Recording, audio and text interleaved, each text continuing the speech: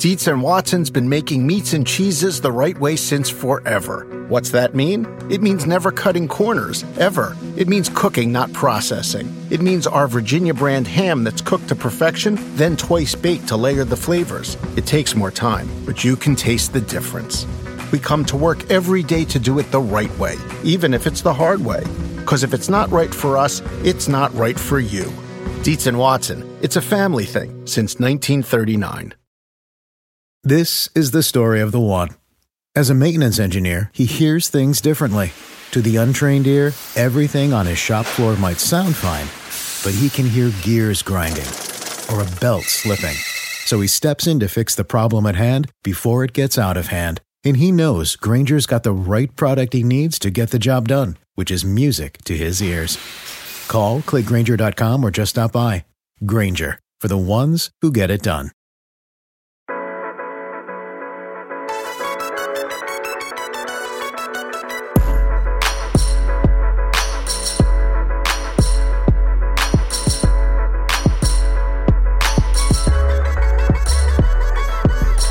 Hello, everybody. Welcome to A Good Football Show. I am Patrick Daugherty, here today with John Daigle, Kyle Dvorak, Patrick Crane, where we will be previewing Thursday Night Football and some of Week 6's biggest games. That includes the Chargers at the Ravens and the Bears hosting the Packers. We got Crane's Stat of the Week, and we're going to dive into every fantasy-relevant player. You know, guys, last week I tried to ask you about baseball and basically got greeted like I was like you're like really mean stepdad. Like, why did you ask me about baseball? And I was just wondering, I mean, like, what is your guys, so none of you like baseball. What are your second favorite sports after football, Daigle? What is your second favorite sport? I mean, you have to have a second favorite sport, right? I watch a lot of golf. I watch a lot of... Golf's not a sport, but a sport. You know, come on. Basketball, if you want to be greedy. And then live hockey games are the best. Live football... No one knows this. Live football is atrocious. It's the worst. I can't believe people actually go to games. But live hockey, it's like NASCAR. It's a totally different speed than what you see on TV. So that personally is my favorite. Yeah, I'm glad like golf is a sport. Live football, there's just too much. You see those Chiefs fans like knocking each other out this week. There's a lot of that at pro football games. Could do without that. With even like a deep throw 20 yards downfield, there's something different about the camera zooming out and having to follow the ball than when you see it live and it's just like a lawn dart that slowly goes like 5 yards in front, even though it is a deep throw, and then just plops down. It's not as exciting. It's interesting. It is totally different. It's interesting in a different way, but I agree. It is one sport that actually probably looks more exciting on TV. I mean, Crane, do we have a second sport here, or are you just football till you die? Well, I agree about the point about live football not being as good as it is on TV. There's something to be said for seeing some of the players. Like I remember seeing Alshon Jeffrey in person, and he looking like just much bigger than Brandon Marshall, which was really kind of striking. But overall, I mean, I saw a preseason hockey game that I think was about as exciting as any live football game that I've seen. So, yeah, I grew up playing baseball, and I do like baseball. Okay, there you go. Just not to put it into my eyes from the television. That's not my favorite way to enjoy it. You guys misunderstand baseball. Like, the beauty of baseball on TV is that you don't have to sit riveted. You kind of come in and out of the room. All of a sudden, say one of the Cardinals' horrible relievers has loaded the bases for no reason. Then you sit down, you can take it in, and you don't have to be like glued into your TV set for 3.5 hours. You can kind of come and go. Your sell is that it's boring enough that you can hold on. watch it. It's comforting to have on, and then there are moments of high drama that pull you in. Sure, I could definitely Jeopardy just watch the highlights afterwards, though, right? Like I could just tune in for like 6 minutes of action on like some YouTube channel called like baseballhighlights.net or something, and get the general gist of it. I'm on board. I think we're all like secretly like closeted hockey writers, where we're just like, yeah, I really wish hockey was more popular because that's the sport we all care about. Because I think hockey is like super interesting in a way that I don't find myself with like baseball, even basketball. Not like huge in other sports, but I think we're all just like. We all appreciate the speed and complete absurdity of hockey. I got to give a shout to season-long fantasy hockey, by the way. It's one of the better fantasy sports. I got my league started last night. Steven Stamkos, 2 assists.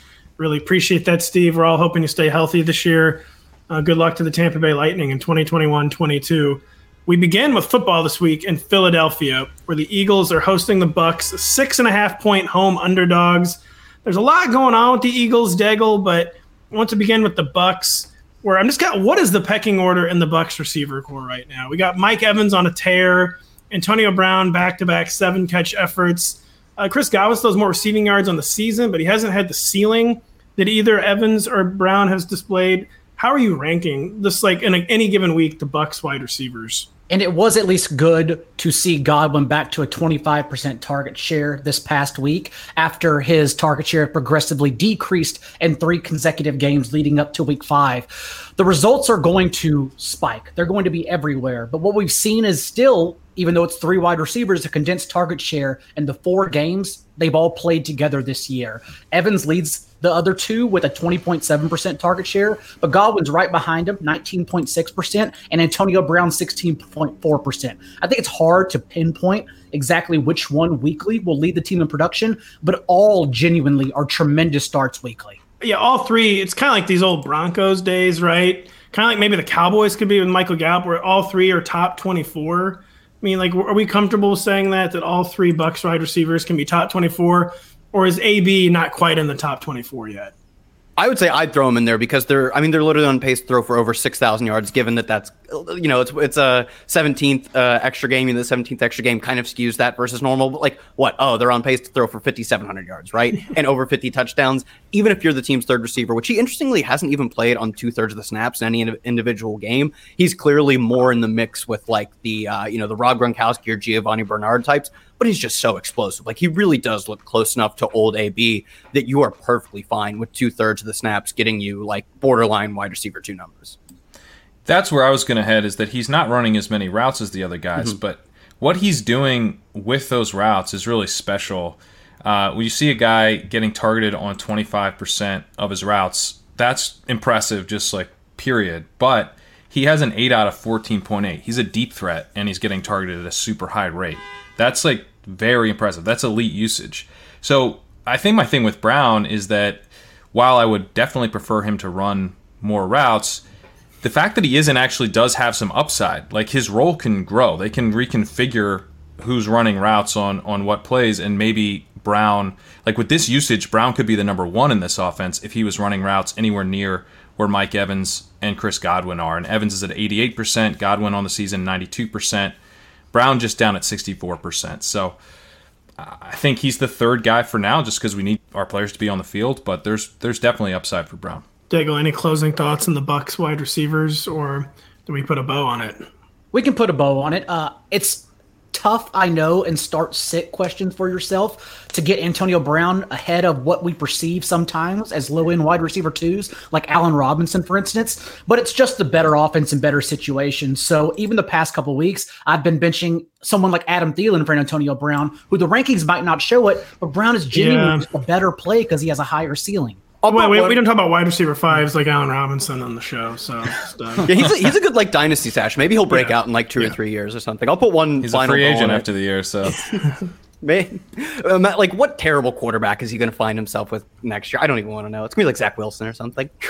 I'll put one final bow. Chris Godwin leads the team in end zone targets, leads the team in red zone targets, and is tied 4th in touchdowns with Giovanni Bernard.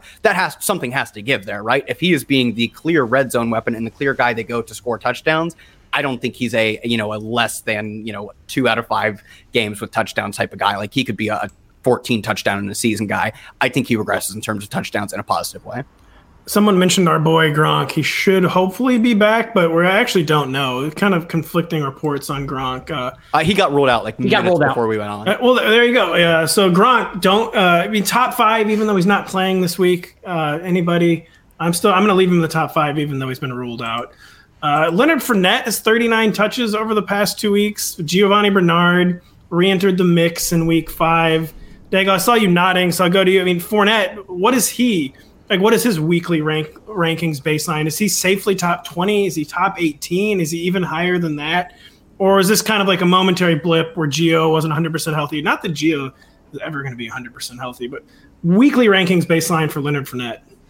I was curious last week to see what happened with Bernard back in the picture, since recall, it was negative game script, but just in having a season high in snaps, routes run, and targets in the week prior against the Rams, was curious if he was going to come back in his start afterwards or game afterwards and make a dent into Fournette's timeshare. But what happened is that Fournette actually ran, besides, the 39 touches the past 2 weeks, Fournette ran 29 routes to Bernard's 9, a significant tree that Fournette has over both Ronald Jones and Bernard. So I think we are seeing a middle of the road RB2 in the making right now, as like the changing of the guard has happened since week 2. At least until he loses 2 fumbles, but That's very true. We can dream until. And I think with Bernard, I think we kind of talked about this early in the season. It just seems like Gio is he's literally the 2-minute back. He's not the third down back. He's only the 2-minute back, and that's very, very good for Leonard Fournette. Pat, you said, so you teased the stat of the week is going to be about the Eagles passing game. And I'll just set you up to talk about the Eagles passing game in general, but Jalen Hurts, just to you don't have to tackle this one at the beginning, but Jalen Hurts has finished the QB6, QB12, QB10, QB4, and QB11.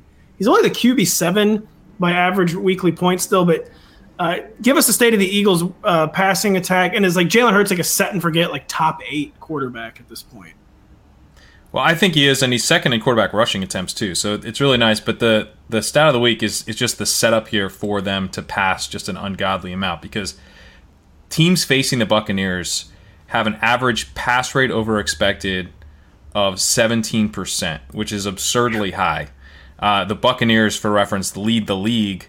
Their offense is 12% over expected. Against them, teams are averaging 17% over expected. The third place Washington pass funnel defense is actually closer to the Chargers run funnel defense, or they're as close to the Chargers run funnel as they are to the Buccaneers. So even other pass funnels actually are closer to run funnels than they are to the Tampa Bay pass funnel. So, you're setting up the Eagles to pass a lot more than they normally would, but they have do they already run the ball ever? Yeah, they don't run the ball. So last time they were in a setup like this, they passed 21% over expected. This was against the Cowboys, who are the second highest pass funnel defense. The only teams that have passed more than the Eagles did against the Cowboys in terms of pass rate over expected have been the Dolphins, Patriots, and Cowboys in the weeks when they were facing the Buccaneers. So it's just set up for the Eagles to go absolutely nuts in terms of pass attempts. Meanwhile, as I mentioned, Tampa Bay leads the league in pass rate over expected on offense. The Eagles defense is a slight run funnel, but I don't think Tampa Bay is going to care about that. They're going to be passing. The Eagles are going to be, they might not run the ball outside of Jalen Hurts scrambles. So it's just going to be an insane pass attempt situation here. Per the great Ryan McDowell, Jalen Hurts is also the only player at any position in fantasy who has finished top 12 in every game this year. So that's safe from the start, as you have literally in all of fantasy. I couldn't believe that when I accidentally found that. I'm surely Jalen Hurts is a QB 31 week mixed in here, and he just doesn't. And he feels.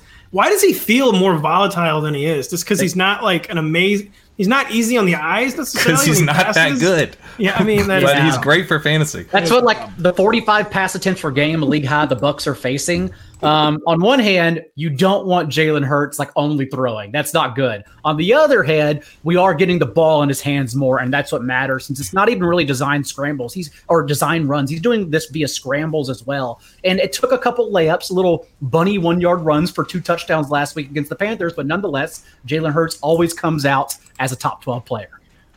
Crane, it sounds like you described Kenneth Gainwell in the captain spot because he's going to get 14 RB targets against the Bucs, or no? How do we feel about Kenny Gainwell in DFS? I have no idea why I'm asking about Kenny Gainwell in DFS, but I thought. Well, I guess you don't have the guts to play Zach Ertz there. No, that was a prompt I have written here. Literally, Zach Ertz in the captain spot ? So talk about Ertz. Who wants to talk about Ertz in this DFS? Do we eat the Ertz chalk on these small slates, and do we have to get Ertz in there in season long? He's tied with Devonta Smith in terms of targets per route run. They're throwing. Hurts is looking for him, and so I think if Goddard is out, it's pretty interesting. He's only run around on 56% of dropbacks, so he actually has quite a ways to go. He could run a route on 75% of dropbacks, 80%, and it's a pretty gross captain. I'd probably rather play Kenny Gainwell there myself. depending on pricing. I haven't reviewed the showdown pricing yet, but yeah, I think it's defensible. I question Ertz's ceiling. He has a 17% target share alongside Goddard even the past 3 games, but even then, just 11 catches for 120 yards and a touchdown. We know he's not really a ceiling player. Having said that, it doesn't matter in a terrific passing game script, as we've already described. Plus, if he gets 12 targets, who cares about his ceiling? He's going to get there on the point floor anyways. For Gainwell, though, I am quite excited because I think it was an anomaly performance that Miles Sanders out-touched him 16-3 last week on a season-high 75% of Philadelphia's offensive snaps. If they're going to be passing more, we have seen that it's still Gainwell's role. And so I do have confidence in him as a PPR RB3 this week. Kyle, real quick, we were talking about other sports earlier. You're a GPP winner in 3 different sports that we know of. I mean, I don't even know what other sports you've maybe taken down a GPP in. And who are you putting in the captain spot on Thursday night? I mean, it wouldn't be Zach Ertz. Not because I don't think Zach Ertz won't project well. I think he's 3,200. I looked at pricing like a few hours ago. Not that he won't project well. Like he's just a lock for like a 7 for 25 and 0 stat line, which at 3,200, that's what nine points or something like that. That's perfectly fine for his price. But the thing is, like, you pay up for a slightly worse projection from Quez Watkins, who probably doesn't see as many targets, right? But but he has such a higher ceiling that I would just never play chalk Zach Ertz. I would play Zach Ertz when Dallas Goedert is back and people are like, Zach Ertz is dead. But as Corain said, he gets targeted a lot even despite being a committee tight end. 21 targets over the past 3 weeks. Yeah, I want to play Zach Ertz like low ceiling, not very fun when he's not popular, because those types of players make sense when they're not going to be, quote, good plays. I'm looking on Showdown to essentially just play the bad plays. So I'll take Gainwell, who probably projects for fewer targets plus carries. I'll play Watkins, who might see 2 targets, but one of them could be a 60-yard bomb. I'm not playing Zach Ertz. Are you kidding me? Someone needs to stick up for the bad plays when Denny's not here, so we appreciate that, Kyle. Next, we have 2 4-1 teams coming off a pair of offensive explosions as the Ravens host the Chargers as 3-point home favorites. Corain, with Mark Andrews percolating, Rashad Bateman hopefully returning, how high should Marquise Brown be in the ranks, who's the wide receiver 6 right now by average half PPR points, even with the most infamous fantasy performance of the year with the 3 dropped touchdowns a few weeks ago? Is Marquise, is he like too big to fail at this point? Or is he someone where maybe we should be selling high with Bateman coming back and Andrews is kind of rampaging? Yeah, I mean, I would be selling on, wide receiver 6, but I think you could defend him as a top 12 option at this point. That same setup that I mentioned for Antonio Brown, where he's getting targeted on a very high percentage of his routes with deep threat usage, we have that here too. He's got a 23% target per route run, and he's got an ADOT of 15.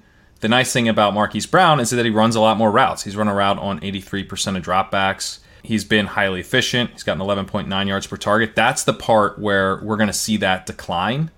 But his underlying volume is still supporting him to the point where when it does decline, he's still going to have a very valuable role. Even with Bateman coming back, I'm not like that concerned, partly because Sammy Watkins he's been targeted this year on 21% of his routes. Wow. So there's a potential for another wide receiver here, plus Andrews, plus Brown, to have a role. And we don't know yet. I'm a big Bateman believer, but we don't know yet how good he is. And what we've seen from Brown is that the connection's really strong this year, playing pretty well outside of one disastrous performance. And even in that performance, he was getting open, and he's getting open deep. So I think I'm willing to buy into Marquise Brown as kind of a low-end wide receiver 1 right now. We don't know the severity of it just yet, but Sammy Watkins' hamstring injury made life easier for Bateman, who, of course, has to be active this week, or he's out for the entire year since his 21-day window has run its course. I would expect him to be active, and if so, he just jumps into 2 wide sets most likely, unless they want to play Miles Boykin or Devin DuVernay outside, which I doubt it. And this is a team being engineered right now by the first quarter MVP, averaging 33 pass attempts per game because they can't run the ball. Whenever Schefter had the report that teams have been calling about running backs, and then we saw that same evening the Ravens made Tyson Williams active, Ain't nobody calling about Le'Veon Bell and Devontae Freeman. Everyone is only calling about Tyson Williams. And so since they still aren't using him correctly and still allowing Latavius Murray this past week to outtouch him 8-6, what is happening is that this is Lamar Jackson's offense through the air, and he's thriving on a career high yards per attempt through the air. So of course we want those players involved in this offense. I guess, by the way, with Bateman, I guess they could activate him and then make him a healthy scratch, but that doesn't seem to be like that's going to happen. Daigle, when you were talking, I thought it's like the big three surprises in the top 12 at receiver have been Cooper Kupp, Mike Williams, and Marquise Brown. Off the top of your head, rank those guys rest of season. Like who you trust to actually remain a wide receiver one. I mean, all three of them, it's plausible, all three of them, but just rank those big surprise wide receiver ones. It's still Mike Williams, Cooper Kupp, and Marquise Brown. But I don't want to sound down on Marquise Brown. Like still very high on him. I think the floor, if he ever gets there, is still like low-end wide receiver 2. Just someone you're starting confidently every single week since this offense is essentially matchup proof. Kyle, Mark Andrews, he's the tight end 1 over the past 3 weeks. He's the tight end 2 on the season now. Has he made a move on Darren Waller? Like, is he surpassing Darren Waller for tight end 2? Or is Darren Waller, he's the sleeping son? Is he just sleeping and he'll wake up as the tight end 2 soon? Or is this happening with Mark Andrews? Yeah, they kind of have flipped seasons, right? Where Darren Waller opens the season with the 19-target game, absolutely blow-up spot, and then he comes back to earth the next few games. No, like, truly dreadful performances. He's still getting targeted, but he just isn't at, that insane level. Of course, he was never going to be there. And then Mark Andrews, scoring touchdowns just fine, but doesn't really have a blow-up spot until the 5th week of the season as opposed to the first, with, I believe, 13 targets or 11 targets last week. We're still getting, I know it's obviously heavily buoyed by one outlier 19-target game from Waller, but 2 more targets per game from Waller. So I'm going to continue betting on that. But I do think Andrews, if he keeps playing this way, will make it. He will be sort of the replacement to George Kittle to make that top trio. Whereas, I think TJ Hawkinson was sort of TJ Hawkinson and Kyle Pitts had that potential, even despite the Kyle Pitts blow up last week. I only really see Mark Andrews. I mean, maybe if Kyle Pitts can keep this up, they were playing without Calvin Ridley and Russell Gage. So I think if there's going to be a new trio, it's going to be with Mark Andrews, and then eventually it could be a quartet with George Kittle. Behind the scenes, Andrews also career highs in snaps and career highs in routes run on Jackson's drop back. So that's the opportunity we want to continue chasing. What, TJ Hawkinson lived his top 5 tight end life like a candle in the wind, didn't he? He sure did. Yeah, he really did. He gave it his all those first 2 weeks, and now as the only player anyone has to game plan for, he is struggling. Man, George Kittle, by the way. So rough scene there in the top 5 at tight end. The Chargers, so we talked about Jalen Hurts being in the top 5, all 5, or top 12, all 5 weeks so far. Justin Herbert has finished as the QB 24, the QB 19, the QB 3, QB 14, and QB 1. With the biggest, his week 5 was the biggest fantasy output by any fantasy quarterback all season, at least according to FF Today's scoring, even more than Lamar Jackson was in week 5. Who wants to take a stab at what Justin Herbert's rankings baseline should be? We know he's a QB1, but what should his rankings baseline be on a weekly basis? A weekly basis, I don't know. This game, though, all you got to do is look at Monday night and say Carson Wentz had 300 yards. It's that simple. This total opened around 52, I believe, already at 53.5. I was in on it, the over early, because I think that essentially both offenses are matchup proof. This is going to be more of a shootout. And so although I was timid, very timid on starting Herbert last week, reminder, the Browns came in with a 76% pressure rate in their past 2 games. I genuinely thought he couldn't finish as a QB1. Turns out he finished as the overall QB1. So for the entire season. Right. So I don't want to sit him, especially in this matchup, but week to week, I'm not sure. But right now, tons of confidence in him.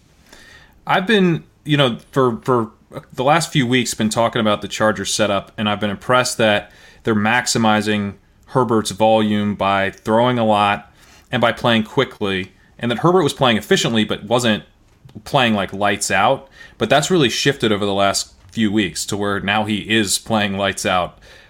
He's up to 6th in the season in EPA per play, and he ranks 3rd in EPA per play over the last 2 weeks. So I think that they're going to lean on him in this matchup. The thing that I've been trying to think through is how do the Ravens attack? Because to Daigle's point, they're not able to run the ball right now. They're leaning on Lamar Jackson. It's working great, but the Chargers really dare teams to run on them. And, in the 2020 Ravens would they would have jumped at the chance to run as much as the Chargers are going to let them. I'm really torn on how the Ravens set up, and I think that could have a lot of impacts on this game. It could affect the Chargers offense, how much passing volume there is, if the Ravens take them up on running the ball. Wish it could be a 100-yard like Lamar game, but did anyone else notice on Monday Night Football Lamar maybe looking like he's dealing with an injury, or is that just my imagination? Or he got in the open field and it didn't look quite as fast as usual. I didn't know if that was just my imagination or if anyone else noticed that. I'm no film scout, but I'm guessing it was the field or his shoes, because that dude slipped more than any time I've ever watched him play, constantly. That's a good point. He does slip a lot, but yeah, that's a good point. With the Chargers, do we have any Keenan Allen concern? The dude is 161 yards on 32 targets over the past 3 weeks. Just statistical noise, or is anyone here concerned about Keenan Allen? I'm not concerned. No, not concerned. Still 2 more targets than Mike Williams. I don't think he has a high of a ceiling as Mike Williams in this offense, but overall, not only that, but still tied for the league lead in drops as well. I would imagine all of these things correct themselves eventually. His Whopper is 0.6. Mike Williams has 0.63. Both those are good numbers, but Mike Williams is running very hot. Keenan Allen is not running hot. Mike Williams has the deeper ADOT. He's going to be able to get there more easily. Keenan kind of needs volume to run his way, but stick with Keenan Allen. He's still set up really well in a good offense. And by the way, I know Kareem, but can you explain what Whopper is, just in case someone thinks he's not eating grilled burgers? Yeah, no, the Impossible Whopper, it's, just explain it, Kareem.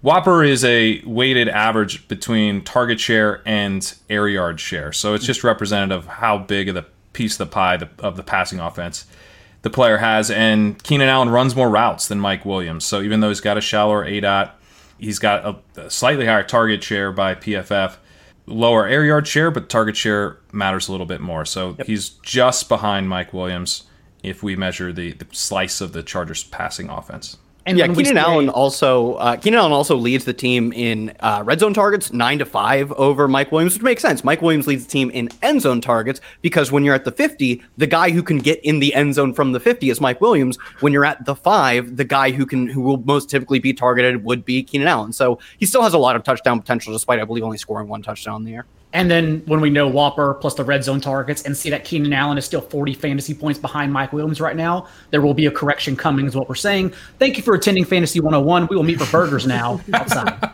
We will meet for Impossible Whopper burgers at Burger King, who you want to sponsor the show. That's all we're saying. We're going to be for appetizers. Southwestern egg rolls at Applebee's, actually. It's true. Applebee's, they don't have the Whopper, but they've got the apps, and we are served by Applebee's on Sunday at noon Eastern. Check it out with myself, John, Kyle, and Denny Carter, who is contractually obligated to be there. We're sorry about that, folks. And on Monday for the Waiver Wire show. That's true. Monday for the Waiver Wire show. Next, we have the Panthers hosting the Vikings as 1-point underdogs. The only story that matters is the return of Christian McCaffrey. Kyle, what do you think CMC's return does for this offense? A struggling Sam Darnold. My only concern is, selfishly, is that it would take any amount of targets away from DJ Moore, who is incredible, but I think it is not surprising that he has done some of his best work sans Christian McCaffrey, given that I think Robbie Anderson and Terrace Marshall would be the ones least likely to be affected because they seem more of the field stretcher type, especially Robbie Anderson, whereas, DJ Moore, I don't want to say they operate in the same part of the field because McCaffrey's going to have a sub-2 ADOT. You just can't target a running back that deep down the field for the most part. DJ Moore is still going to be more of that 8 range, but if it were to draw targets away from someone, it would be DJ Moore. I honestly, though, I'm still not concerned. I think DJ Moore is just such an important part of this offense that McCaffrey's return just more adds play volume. It adds potential to the offense. It doesn't really take away from Moore. And no surprise. As soon as Christian McCaffrey comes back, is there any argument that he's the running back 1? I would say last year, whenever he came back, I'm like, oh, of course not.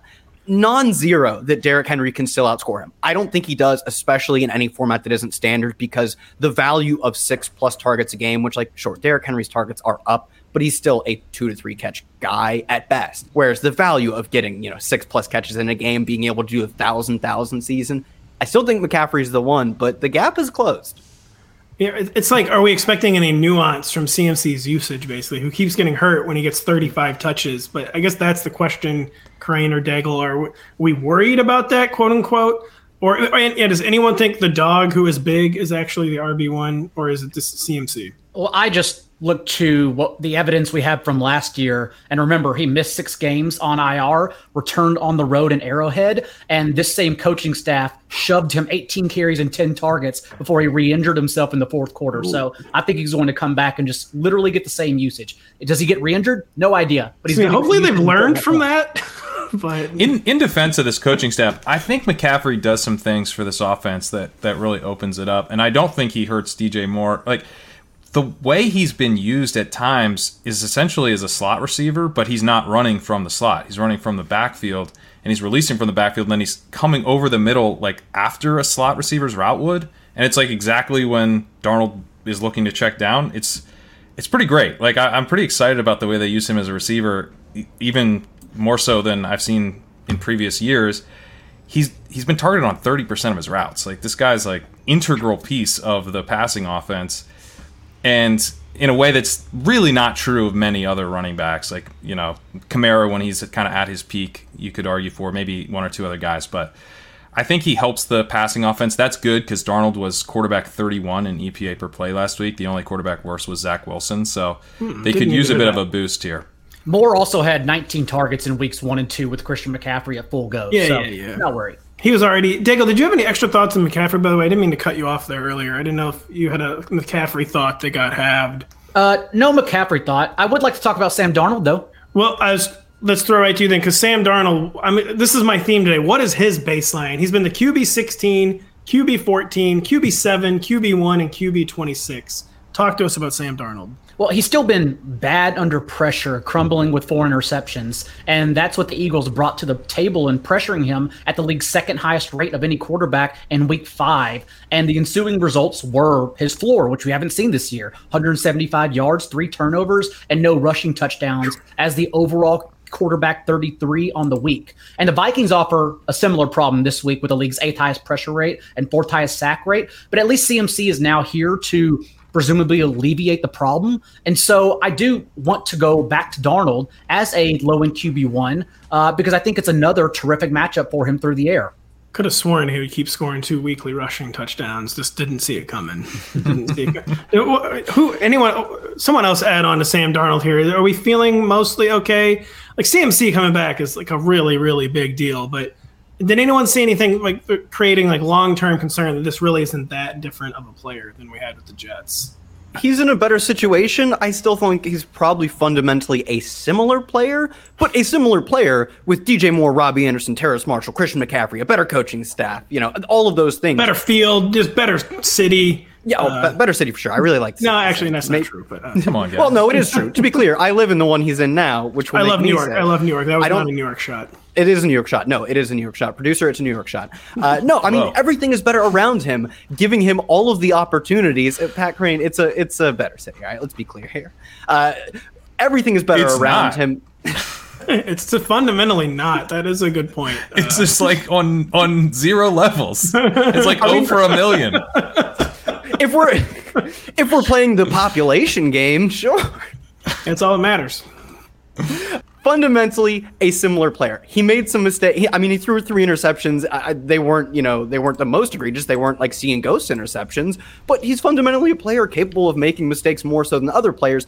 Everything is better around him, and that's kind of all that matters. He's I would say probably an average quarterback in a well above average situation, and that's kind of what you were expecting from him. Who wants to take a crack at what's going on with Robbie Anderson? Is Robbie canceled? Is he just like a wide receiver 3 with like a 0-point floor?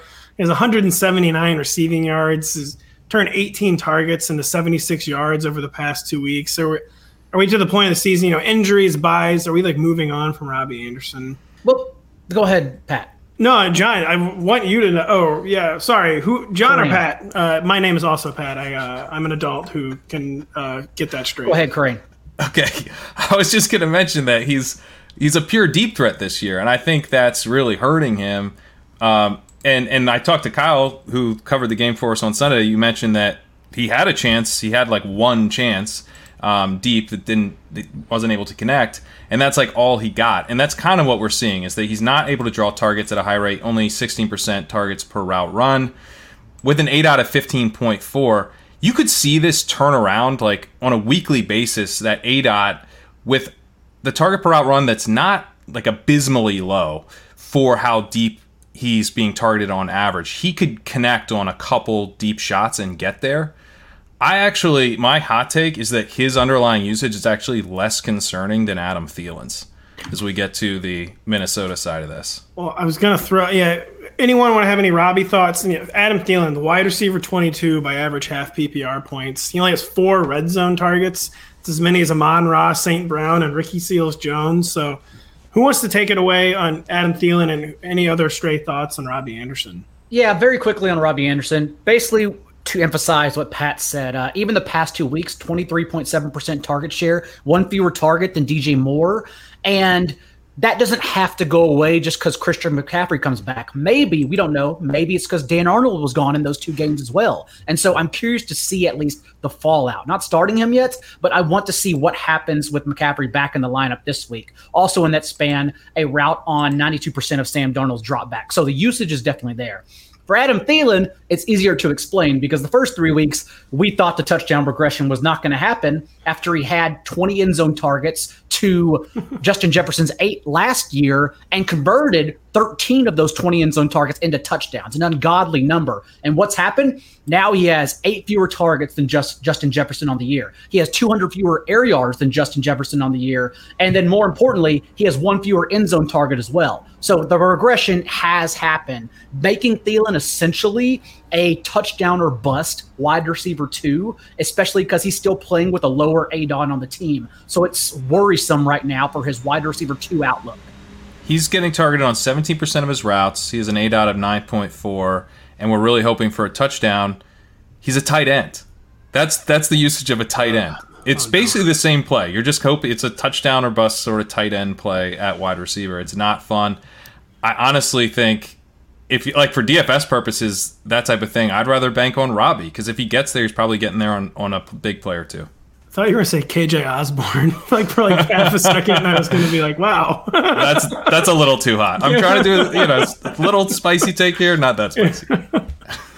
Dalvin Cook, if he comes back, how do we think Alexander Mattison might have a standalone role for a little bit? He's been playing so well. Dalvin, can't stay healthy right now, or is it just Dalvin? No, that's just not going to happen as long as he's active. I don't think he's going to have a standalone role, but the Vikings bye week is next week. It would be offensive. It would be irresponsible if they brought back Dalvin Cook this week rather than giving him the extra 2 weeks to rest. So I want to say I can't imagine him coming back, but this is the Vikings, so who knows? Yeah, they're going to do it. Maybe not, but it just seems like something they're going to do.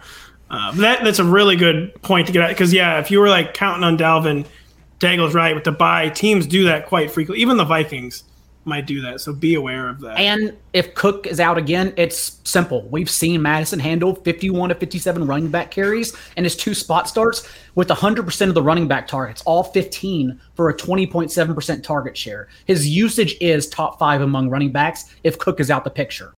The longest field goal ever attempted is 76 yards. The longest field goal ever missed? Also 76 yards. Why bring this up? Because knowing your limits matters, both when you're kicking a field goal and when you gamble. Betting more than you're comfortable with is like trying a 70-yard field goal. It probably won't go well. So set a limit when you gamble and stick to it. Want more helpful tips like this? Go to keepitfunohio.com for games, quizzes, and lots of ways to keep your gambling from getting out of hand. Start clean with Clorox because Clorox delivers a powerful clean every time. Because messes happen. Because the charcoal mask. Great, because why would I put that on my face when I could drop it in my sink? This is what I get for multitasking. Ugh, why is charcoal so sticky? Hello? Hey, Janice. I am so sorry. I thought I was on mute. No, we don't need to reschedule. I'll just stay off camera. Ooh, yeah, that happens. So start clean with Clorox. Use Clorox products as directed. If you went on a road trip and you didn't stop for a Big Mac or drop a crispy fry between the car seats or use your McDonald's bag as a placemat, then that wasn't a road trip. It was just a really long drive. Ba-da-ba-ba-ba. At participating McDonald's. Get an edge on your fantasy league with player rankings, projections, tiers, and alerts for players on your team or who you are eyeing up on the waiver wire by signing up for NBC Sports Edge Plus. and do it at a discount. Use the promo code GOOD10 and get 10% off your annual subscription. That is GOOD10 for 10% off an NBC Sports Edge Plus subscription. Next, we have another act of war on our ancient rival turned ally England, with the Jaguars hosting the Dolphins as 3.5 neutral site underdogs. And I believe Wembley Stadium. I can't remember if they're in Wembley or Tottenham Stadium this week. Basically, the only player playing well right now for either of these teams is James Robinson. Kyle, where should J-Rob be ranked on a weekly basis? And are we all the way back in on James Robinson? I mean, as in as you could be on, the workhorse back for a mediocre offense, that I don't expect, and Vegas doesn't project to ever really put up a ton of points. But I mean, that's the state of running back twos, right? And he's probably the best among those suspicious RB2s because you at least know you can nail down his workload as, the bulk of the carries, the bulk of the targets that go to the running backs. So, I would say you're not like excited to play him because you really don't see like the multi-touchdown upside on a pretty lackluster offense. But like Miles Sanders was drafted around the same range as him, and you are not excited to play Miles Sanders. Like there are way worse options you could play as your second running back. I played Robinson in DFS this past week, knowing when Carlos Hyde was active. We have already seen the changing of the guard, so it was going to go unnoticed by a lot of people. I didn't win because I didn't play Tom Brady. But nonetheless, James Robinson now, and his 3 last games, he's played with Carlos Hyde since week 2, 67% of the snaps, 54 of 70 running back touches, and 10 of 13 running back targets, with 6 of the 9 backfield carries inside the 10-yard line, even being used at the goal line back. So this is James Robinson's backfield, and he's showing he's talented enough to buck any repulsiveness the rest of the offense offers. Can I defend the offense a little bit here? Because the offensive line is actually playing pretty well. That's the only part of it I want to defend. But they rank 4th in adjusted line yards by Football Outsiders. So they're blocking well for James Robinson. And then this coaching staff, who I am not defending when I say this, is setting James Robinson up for success at the expense of Trevor Lawrence. They're running, they have the 28th highest pass rate over expectation on 1st and 10. They're the only teams running more on 1st and 10: Titans, Browns, Falcons, and Texans. So they're very set up to run when the defense has to play both, which normally you want to pass there because that's more efficient, and you have a rookie quarterback who you're trying to help grow. But who's counting? Yeah, right? But it's good for Robinson in fantasy. Yeah. So I think Robinson is pretty trustworthy because of the overall situation actually being pretty beneficial for him. Well, it's interesting you mentioned that, Crane, because Trevor Lawrence has been rushing more over the past. He has 15 carries for 64 yards and 2 scores on the ground over the past 2. Even though he apparently can't do a quarterback sneak, according to his coach, even though he's like the largest human being in the NFL, then Trevor Lawrence is immediately like, no, I mean, I can do that. It's like, I don't know what he's talking about. I can do that. Is he rushing enough to kind of get in like the streamer consideration now? Anybody, Trevor Lawrence, or is this still a stay away situation? I can't believe Urban Meyer, well, I guess I can because it's Urban Meyer, said they hadn't practiced quarterback sneaks live, so they couldn't do it. Genuinely, if they hired me tomorrow, gave me 24 hours to coach, I could call a quarterback sneak. You just line up the 11 guys in their same spot and tell Lawrence to run behind his center. It's very simple. You want to talk about things I'd love to see. That would be great. Daigle whipping the Jacksonville Jaguars. Daigle calling a running back sneak. Well, we don't know if they're going to let Urban Meyer back on that plane after London, so I'm here if you need me. 7 scrambles. Why are we doing this to London? I don't understand. Yeah, this is a provocation. I think it's the U.S. State Department. This is some like secret program. I saw last week that we have never, I believe we are in our 30th or maybe like 31st or 2nd game sent to London. We have never matched up 2 winning teams there. And it was already determined last week that it would not happen this season because the teams heading to London this coming week they're not going to be plus 500 teams, but neither of them. I think they're both 1 and 3. We hate like the entire like European continent. We will never send them a good game. No. But, Daigle, sorry, this went off the rails. What were you going to say, Daigle? We still love London and their Indian food, which is the best. Anyways, Trevor Lawrence, at least 7 scrambles per game over the last 3 weeks, so providing a rushing floor. This is probably more for DFS and not his redraft outlook, since even as someone who lost Russell Wilson, I saw Trevor Lawrence. Heineke was most of the answer. He was available on every waiver wire. But there were some high-stakes leagues where Lawrence was out there, and I thought, okay, like we got to go over the table here because this is the player I want to start every week. Having said that, Lawrence has completed just 41% of his passes for 4.5 yards per attempt and 3 picks against man-to-man coverage this year, cover 1. And, of course, in paying their cornerbacks a high amount, Miami has led the league in cover 1 rate this year. So somewhat concerning for his short-term offering, but the rushing floor hopefully can still get you there this week. Lawrence has been better, significantly better over the last couple weeks as well. He's 4th in EPA per play and 4th in completion percentage over expected over the last couple weeks. So he's showing real improvement as a passer. It's a good note about the coverage. Maybe that'll hurt him, but with the rushing and with the fact that maybe he's starting to turn into the guy we thought we were getting when he was drafted number 1 overall, and the fact that Miami teams are passing on them, although that's somewhat distorted by the Buccaneers just passing all over them, but you can pass on them if that's how you'd like to attack. Jacksonville's probably not going to go that way, but at least they play up-tempo. It shouldn't be a total slog here, so it's not like the highest upside play, but I think he could have a good game. I just want to piggyback off something Daigle said real quick, where I found the cliche about English food being terrible to be true, with the humongous exception of the Indian food, of course. Yeah, so England still, you really got to up the food game. Dishoom's, is that the place that they take you downstairs, you wait at like a cocktail bar, and then you turn around and go to grab some Indian? I think that's the place. Anyways, that's my favorite spot. Man, it's just the Indian food. Yeah, it's check it if you find yourself across the pond in the British Isles. No, not I don't know. Also, Nando's chicken. Like everyone knows about Nando's. It's where it's at. The next game note I had just says Chenault Lowell. He had fewer targets than Dan Arnold and Jamal Agnew last week. How dare you? How dare you? I think it's the second week in a row my Chenault prompt has just been Chenault Lowell. 2.52 yards per route run last week. Yeah, lay it on. Yes, he only had 1 reception, but that 1 reception was worth about 5 receptions from a normal human being. So, I mean, do we have any faith? I mean, he got out targeted by Jamal Agnew. I mean, what do we do with this? He only ran a route on 61% of dropbacks. So the concern, right, like literally, I found the clip. I linked to it, that exact clip in Friday Walkthrough, talking where Bevel talked about, he was asked, what are you going to do with Chenault? And he's like, well, we're going to play him on 2 wide receiver sets now. That's what we're going to do. Then they just didn't do that. I mean, he was only out there 61%. That's not nearly enough. We want 80, 85%, 90%. He's nowhere near that. So the fact that he's been pretty efficient this year, he's tied for first place in yards per route run among Jaguars on the season. Now, he's tied with Dan Arnold, which should tell you something about the state of the Jaguars offense. But, it's just a matter of, I think, the coaching. If he's not out there enough, then we're not going to be able to rely on him as much as we want to. They had 10 days to prepare for life without DJ Shark, and they ran Marvin Jones, Dan Arnold, Jamal Agnew, Laviska Shenault, and Tavon Austin out there in that order in routes run. Austin with only 9 fewer routes than Shenault on the day.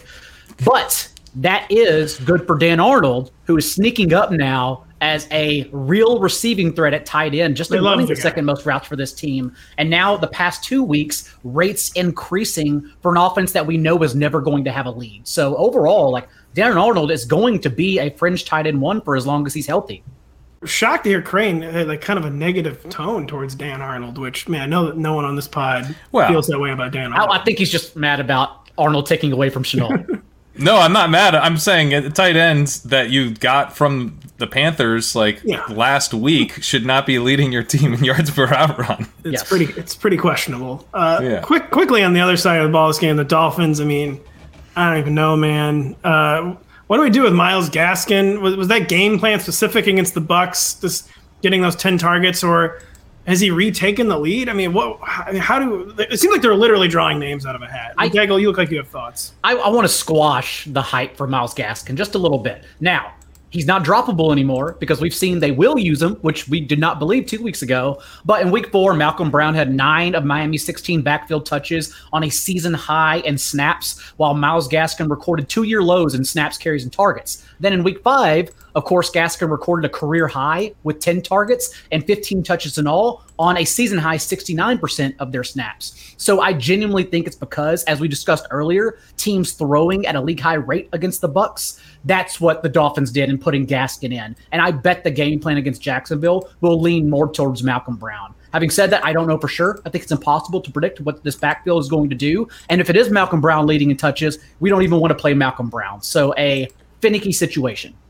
And yeah, Malcolm Brown getting 9% of snaps last week is pretty nuts. After I was going to say he didn't have a carry, did he? Like I know they didn't. They didn't carry a lot. No. They didn't rush the ball a lot, but they had 7 running back rush attempts, and Brown didn't get one. It literally is like straws out of a hat in terms of who it's going to be. The only thing we know is maybe Myles Gaskin will get the receiving work, but that doesn't even feel like a certainty. It feels more certain as of last week, but I can't even confidently say that we're not going to see 4 to 6 Salvin Ahmed targets out of nowhere next week. That's what I want. I want Ahmed week. No, we don't. It's coming. Yes, we quite clearly. Is Patrick Laird still on this roster? We got to get him in the run. By the way, we don't even know. Squad. It's Wednesday afternoon. We don't even know who the Dolphins quarterback is going to be, so it would be hard to even really say anything about the. I think it's going to be Tua. I think it seems like it's going to be Tua, but we just don't know for sure. It seems like it's going to be Tua, and I will say you're still starting Gesicki, but I'm curious because he's had a 19.6% target share, team high, with Jacoby Brissett under center since week 2. Whereas remember, in week 1, that's when he had a season low 7.5% target share, and that game was without Will Fuller as well, as Tua averaged 7.5 yards per attempt in that game. So just curious to see what happens with Tua back under center with Gesicki. Yeah, it'd be nice to just see this Dolphins offense actually. It's not going to be a great offense, but nowhere even close to whole this year. It was just so many issues. So hopefully they at least get Tua back and start building some momentum towards something, anything. The Bears host the Packers as, I would say, surprisingly modest 4.5-point home underdogs. Daigle, I'm not sure what the deal with that line is. Maybe you could tell us. And Daigle, did we get the RB2 usage we needed out of Damian Williams in week 5, or was Khalil Herbert's huge workload just too close for comfort, even though, as you pointed out in a tweet, Williams was the guy on 3rd down still, and he was the guy inside the 10-yard line. How do we feel about Damian Williams in the Bears backfield after that game? And that was a concerted effort to get Damian Williams 3 of the team's 4 carries inside the 10. Having said that, I think both sides won. Herbert seems like he's going to offer a floor, even though 11 of his 18 carries came in the second half when they were resting a 14-3 lead, the Bears. And 14-3 doesn't sound like much. I assure you, when you watch that game, that was insurmountable to the Raiders offense. That had nothing to do with a game plan. And Herbert still ran just 3 fewer routes, 10-7 to Damian Williams. Didn't earn a target, but being that close, I think he can stumble into a couple as a high floor RB3, RB4 behind Williams. But yes, it's definitely Williams who we want. In a competitive game, I would think Williams has even more of a touch share over Herbert. So I think we like both actually in fantasy. So do you feel safe calling Damian Williams an RB2, John? A low-end RB2. The issue is this offense just doesn't have volume. It's uncreative.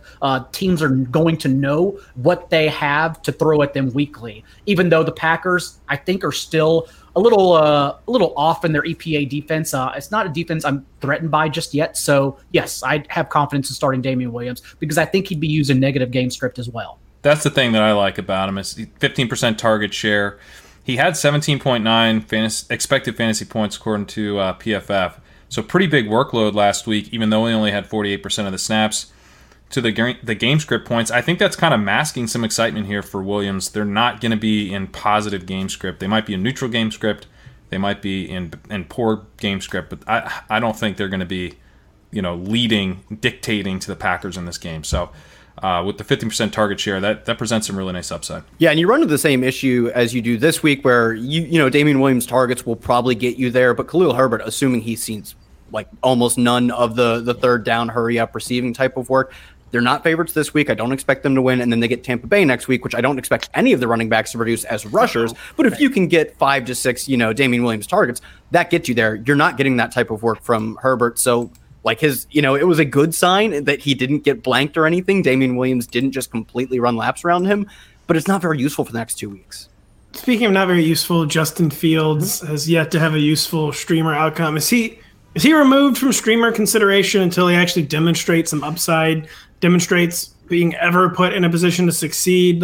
It's hard to say a guy with his legs is not in the streamer mix, but how could we possibly trust Justin Fields as a streamer? He has legs, but Nagy and Laser wouldn't know it. They've called just 4 total design carries for him the past 3 starts, as he has just 6 carries total the past 3 weeks. He's not offering anything. The Bears haven't even thrown over 24 pass attempts in 4 consecutive games. So it's genuinely just not an offense that provides excitement through the air for anyone. By the way, if you go look up his rushing numbers, and I don't know if you accounted for this, Daigle, but 2 of the designed runs that he's had are kneel downs. So no, it's I didn't know that. Okay. It's worse than it looks. I don't know why I'm laughing when I should be crying. That's the stat of the week. I don't care what you said about the Eagles. That's the stat of the week.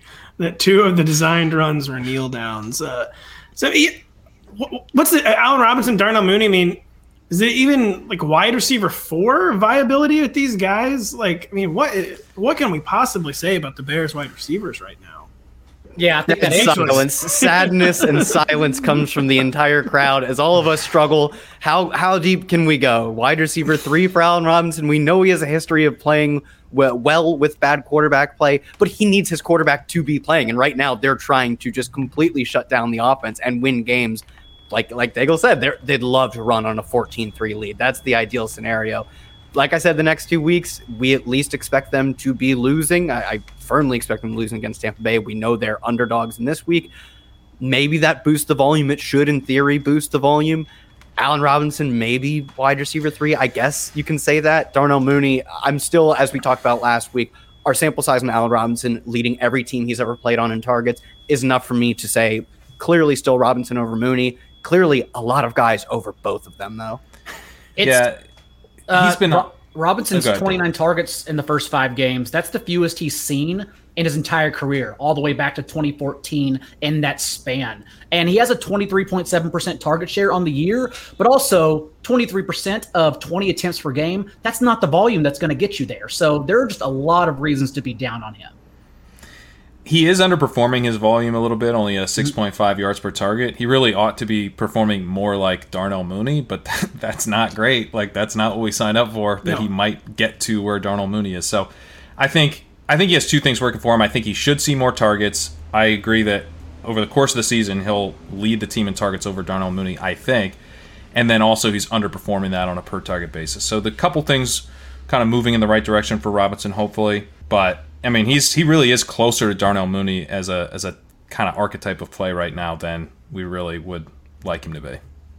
Yeah, I mean, it's great. I loved Darnell Mooney in the preseason. Never dreamed that he would both, A, not be good for fantasy, and B, somehow even better than Allen Robinson. It's just a toxic waste dump right now in the Bears passing attack. On the other side, Matt LaFleur said he was sad that he didn't get A.J. Dillon more work in Week 5, even as A.J. Dillon caught 4 passes, literally doubling his 2020 receptions total. We had in a blurb, I think maybe from you, John, that he had never caught that many passes in a game since high school. A.J. Dillon? His career high in one appearance. He only did it 1 game. He had 3 receptions in 35 games at Boston College. Otherwise, it was 2 or fewer. Also, 4 was a career high for the NFL in 17 games. And so to see him get 12 touches on 21 snaps and 4 targets on 10 routes compared to Aaron Jones' 29, that's the important part, is that Aaron Jones really didn't go away, even though he did lose 12 touches to A.J. Dillon. It's just odd to think like that's how now all of a sudden they want to use him. But I will say it's significantly better than the dud we thought we had as a contingency player through the first month of the year. So are we buying into LaFleur's comments, and maybe are we just getting back to finally the Jamal Williams situation where, like, we know Aaron Jones can weather this. We didn't really know how the committee would shake out since A.J. Dillon's skill set is in theory so much different than Jamal Williams's. But I mean, it was Matt LaFleur saying he basically wants to get back to this true 1A, 1B where both backs can catch passes, both backs can get goal line carries, or am I still just like projecting too much, reading into this too much? That's kind of how I read it, and there is room for that to happen because, like, what LaFleur has control over is who's on the field, not necessarily. Head coaches. I mean, Urban Meyer said head coaches don't have control over that, Pat. So, well, maybe Urban Meyer doesn't, but I think LaFleur probably does. And Dillon only ran a route on 24% of dropbacks last week, where Aaron Jones was at 71%. So there's actually quite a distance between them. If he's going to be like calling screen passes and stuff for Dillon every time he's out there, then he could drive Dillon's target share even above Jones. But I think what he probably means is like, let's get Dillon out there running a few more routes because he's shown that he can be used as a receiver. But you could see Dillon double his routes and still see fewer targets than he had last week because he was targeted on 40% of his routes. That's very, very high. So I think like the comments could be correct. He could mean them. They could lead to something happening, and we still might not see quite as much volume as we saw last week. Kyle, are we dropping Robert Tonyan? He's the tight end 31 by total half PPR points. He has 82 yards on the season. I mean, it's hard to give up the ghost here after he scored so many touchdowns. It was a legit big play threat last year, but 5 games. How long can we hold out with Robert Tonyan? I think, it depends, like most situations. But the thing is, if you have, and these are not premier options, if you have Dan Arnold, like Ricky Seals-Jones, these types of players, I'm probably starting them over him. I mean, his targets per route run is slightly down. His target share is slightly down compared to last year. And the thing was, you could simply not afford any loss in volume last year because you knew the touchdowns weren't sustainable. You just don't see players score like double-digit touchdowns on something like 50 targets. It's just not going to happen. But the thing was, well, he's not being drafted as if he's a top 3 tight end. So as long as the volume sustains, we can handle a little bit of touchdown regression. You cannot handle extreme touchdown regression plus slight volume backstep and have any even usable fantasy weeks hardly. So any guy who has a pulse right now, honestly, like I think if you're in a really sharp league, like a tight end premium league or a league that just people are turning the waiver wire, maybe there aren't better options. But honestly, I think there almost certainly are at least 1 or 2 better waiver wire options in all but like really aggressive tight end premium leagues. That's the most frustrating part about it, is that if you've held on to Robert Tonyan, you've probably missed out on guys who we're pretty confident in, like Dawson Knox, Dalton Schultz. And then here's Tonyan, who's had 10 yards or fewer in 4 of his 5 games. And it's easily explained. He's played 68% of the snaps the past 2 weeks without Marcus Valdes-Scantling. But it doesn't matter because Devontae Adams is averaging 13.5 targets the last 4 games. This offense runs through him, through the passing offense. There is literally nowhere else to get. We're even talking about A.J. Dillon's pass catching work. That was 4 targets. And that's like the best it gets beyond Devontae Adams. So there's just no room for anyone else, receivers included. Just in and so good. Thousands of summer deals at your Nordstrom Rack store. Save up to 60% on new arrivals from Vince, Rag & Bone, Adidas, Joe's, Marc Jacobs, and more. Great brands, great prices every day at Nordstrom Rack. But hurry for first dibs. Get your summer favorites up to 60% off at Nordstrom Rack today. Great brands, great prices. That's why you rack. Who doesn't love a classic chocolate chip cookie? Famous Amos has been making them since the 70s, 1975 to be exact. With semi-sweet chocolate chips and a satisfying crunch, it's everything classic in one bite-sized cookie, and fans couldn't get enough. That's right. You'll find our original recipe, the one you know and love, in every bag of Famous Amos original chocolate chip cookies. Find Famous Amos anywhere you buy your favorite snacks. The longest field goal ever attempted is 76 yards. The longest field goal ever missed? Also 76 yards. Why bring this up? Because knowing your limits matters, both when you're kicking a field goal and when you gamble. Betting more than you're comfortable with is like trying a 70-yard field goal. It probably won't go well. So set a limit when you gamble and stick to it. Want more helpful tips like this? Go to keepitfunohio.com for games, quizzes, and lots of ways to keep your gambling from getting out of hand. The NFL season is in full swing, and the NBC Sports Predictor app has you covered with Sunday Night 7. Predict what will happen between the Seahawks and Steelers for a chance to win up to $100,000. It is free and easy to play. Download today from your app store or visit NBCSports.com/predictor. We're going to close the show with the Exposed Bowl and the coachless Raiders and punchless Broncos. Crane, no one on either of these teams is really doing anything. But what is the deal with Noah Fant? He has 114 yards since week 1. He's not popping, even though there's so many targets for the taking in this Broncos offense. What is the lay of the land with Noah Fant? I think the biggest thing is he's got a 5.9 yards per target, and that's not good, but also the type of thing that I'm very willing to bet against, particularly with a young, athletic, very good prospect, guy who's been very efficient prior to this in the NFL. Everything about Noah Fant says, we would expect him to be a little bit better than average in yards per target, not very poor. So if you're betting against that, then you're looking at the fact that he's been targeted on 20% of his routes. That's pretty good. He's running a route on 78% of dropbacks. That's very good for a tight end. So the usage is actually right where we want it to be. He just needs to play more efficiently. And, the state of tight end, like, if you have Noah Fant, I feel pretty good about it. It hasn't been what you want to date, but you're set up pretty well going forward with Noah Fant. Concurrence here, Kyle and Daigle. We still know Fant fans. I mean, I think what Pat says right. I haven't seen anything concerning in the underlying usage. His top games have been 10, 8, 6 targets. They have games where they score 7 points, so you're probably going to get dusted on those weeks. But like, he's not in the Robert Tonyan area, right? His usage is good enough, unlike Tonyan's, where you're not picking up Dan Arnold and starting him over Noah Fant, even if, sure, the overall lackluster appearance of the offense does cap Fant's ceiling. It still caps Fant's ceiling at running circles around Robert Tonyan, who's just like an ancillary piece of his team's passing attack. And one other thing on Fant is that since Hamler went down, we've seen his routes really spike. He was at 86% of dropbacks 2 weeks ago. He was at 93% of dropbacks last week. And prior to that, he's down in the 70s or even the 60s. So that is actually extremely bullish for a tight end to be on the field that much. And he's getting targeted at a pretty high rate overall in the season. Last week was pretty poor, but 2 weeks ago, he was targeted on 27% of his routes, running around on 86% of dropbacks. That's awesome. So overall, I actually think that the season-long numbers might even understate his upside because we've seen a change in role a little bit with some of the injuries. And last week, I think it was more than Hamler. It was Alberto also going to IR, but that's good because that means moving forward, they know they don't have another tight end to use. Thus, Noah Fant will just always be out there. And like one reason with Noah Fant that he's probably underperforming is Tim Patrick is getting a lot of targets and doing a lot with them. He's had 89 yards in 2 of his past 3 games. Are we calling Tim Patrick a wide receiver 3 right now? He seems like a guy. He's just like the platonic ideal of a wide receiver 4. I feel like, but is he pushing into like wide receiver 3 territory? Tim Patrick, Kyle.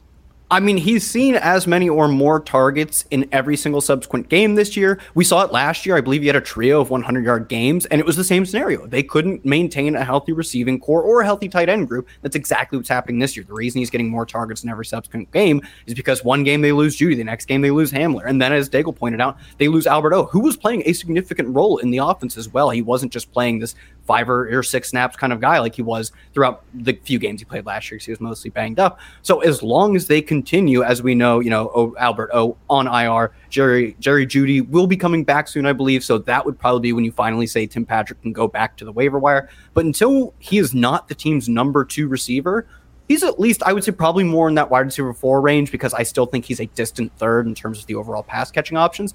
But he's at least usable for fantasy purposes. I don't want Courtland Sutton to get lost in the shuffle behind these 2 guys either, since Sutton does have the second most air yards in the league while leading the Broncos in targets and tied for 3rd in the league with 5 end zone targets this year. But he's only the wide receiver 33 in fantasy points per game right now because he's scored just 1 touchdown to date. So when the regression happens, it's going to look more like floodgates opening than just 1 touchdown to get right. So stay strong and true with Sutton. 17.1 8.2, which means the touchdowns could really come in bunches. Daigle, I'm going to throw this one to you. Do we have a rant on the Raiders? What is the state of the Raiders? Or is this sadness? Just can't even get mad. It's such a ridiculous tire fire. Short term, it's a disaster. The team was already crumbling. I imagine they do so again. Interim coach known around the league behind the scenes with a Napoleon complex, someone who just wants to be in charge with his stature. And short term, I think this year is already lost for the Raiders. Derek Carr's past 2 games, 210 yards or fewer with a touchdown in both.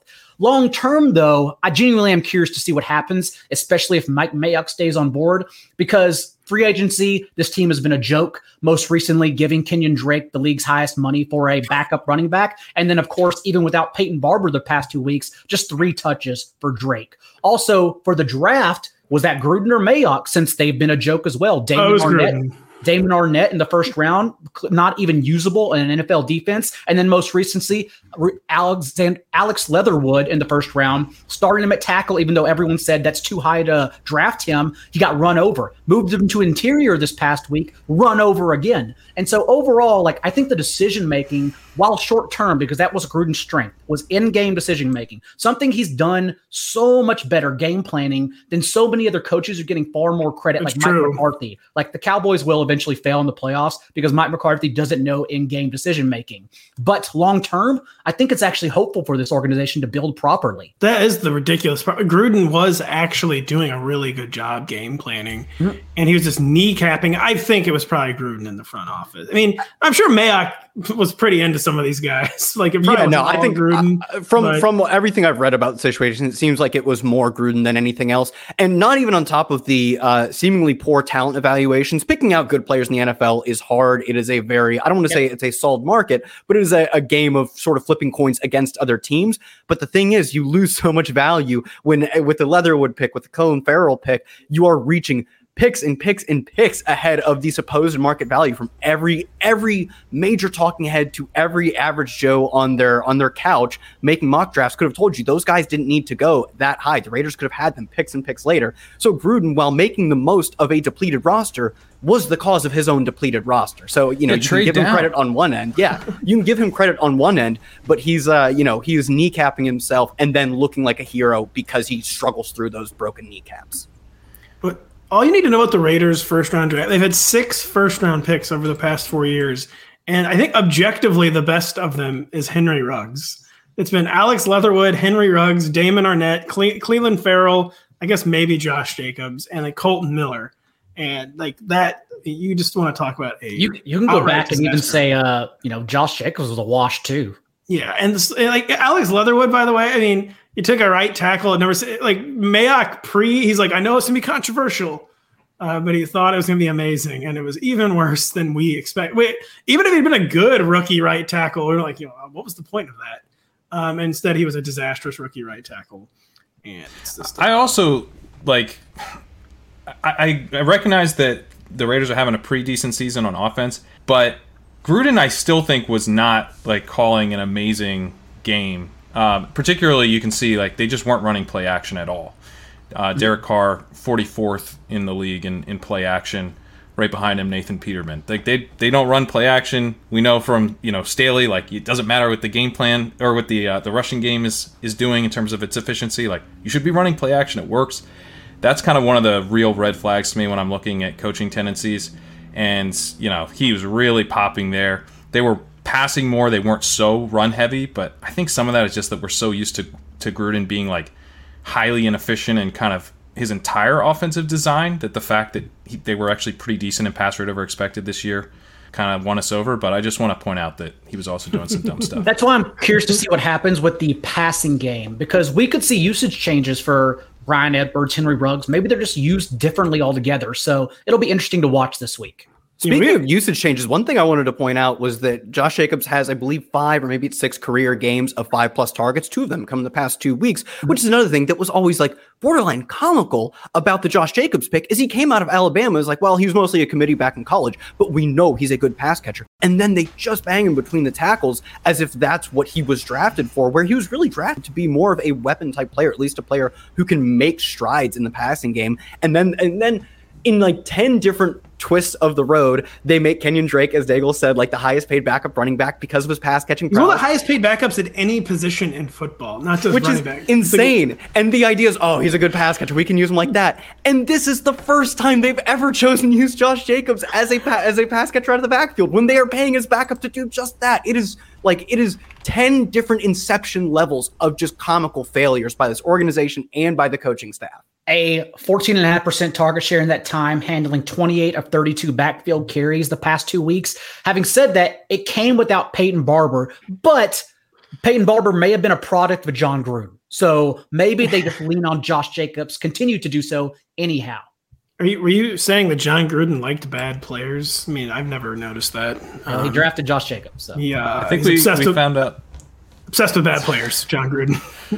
And I think we found out that Kenyon Drake is the Chase Daniel of running backs. Is that what we learned today? Yeah, I mean, what in at least Kenyon Drake is getting all this work. Hold that. He's getting literally 0 work. All right, that's really interesting by the Raiders. And really interesting, just like this show. Am I right, folks? Good transition to end the show. Am I right? High five. That's all the time we have for today. We'll be back with Matt Straub on Thursday to recap the final 8 games on this week 6 slate. We got a lot of stuff up on the site. Still check out Daigle's waiver wire if you got high stakes waivers running Wednesday evening. Got the walkthrough coming from Crane on Friday. Got my rankings coming on Tuesday. Got a Kyle Q&A Wednesday evening. Got DFS building blocks Friday evening with John and Kyle. Just check it out. Thank you so much for listening. For the other Pat, for Kyle, for Daigle, I am the real Pat, and we'll be back tomorrow. Reese's peanut butter cups are the greatest, but let me play devil's advocate here. Let's see. So, no, that's a good thing. That's definitely not a problem. Reese's, you did it. You stumped this charming devil. The longest field goal ever attempted is 76 yards. The longest field goal ever missed? Also 76 yards. Why bring this up? Because knowing your limits matters, both when you're kicking a field goal and when you gamble. Betting more than you're comfortable with is like trying a 70-yard field goal. It probably won't go well. So set a limit when you gamble and stick to it. Want more helpful tips like this? Go to keepitfunohio.com for games, quizzes, and lots of ways to keep your gambling from getting out of hand.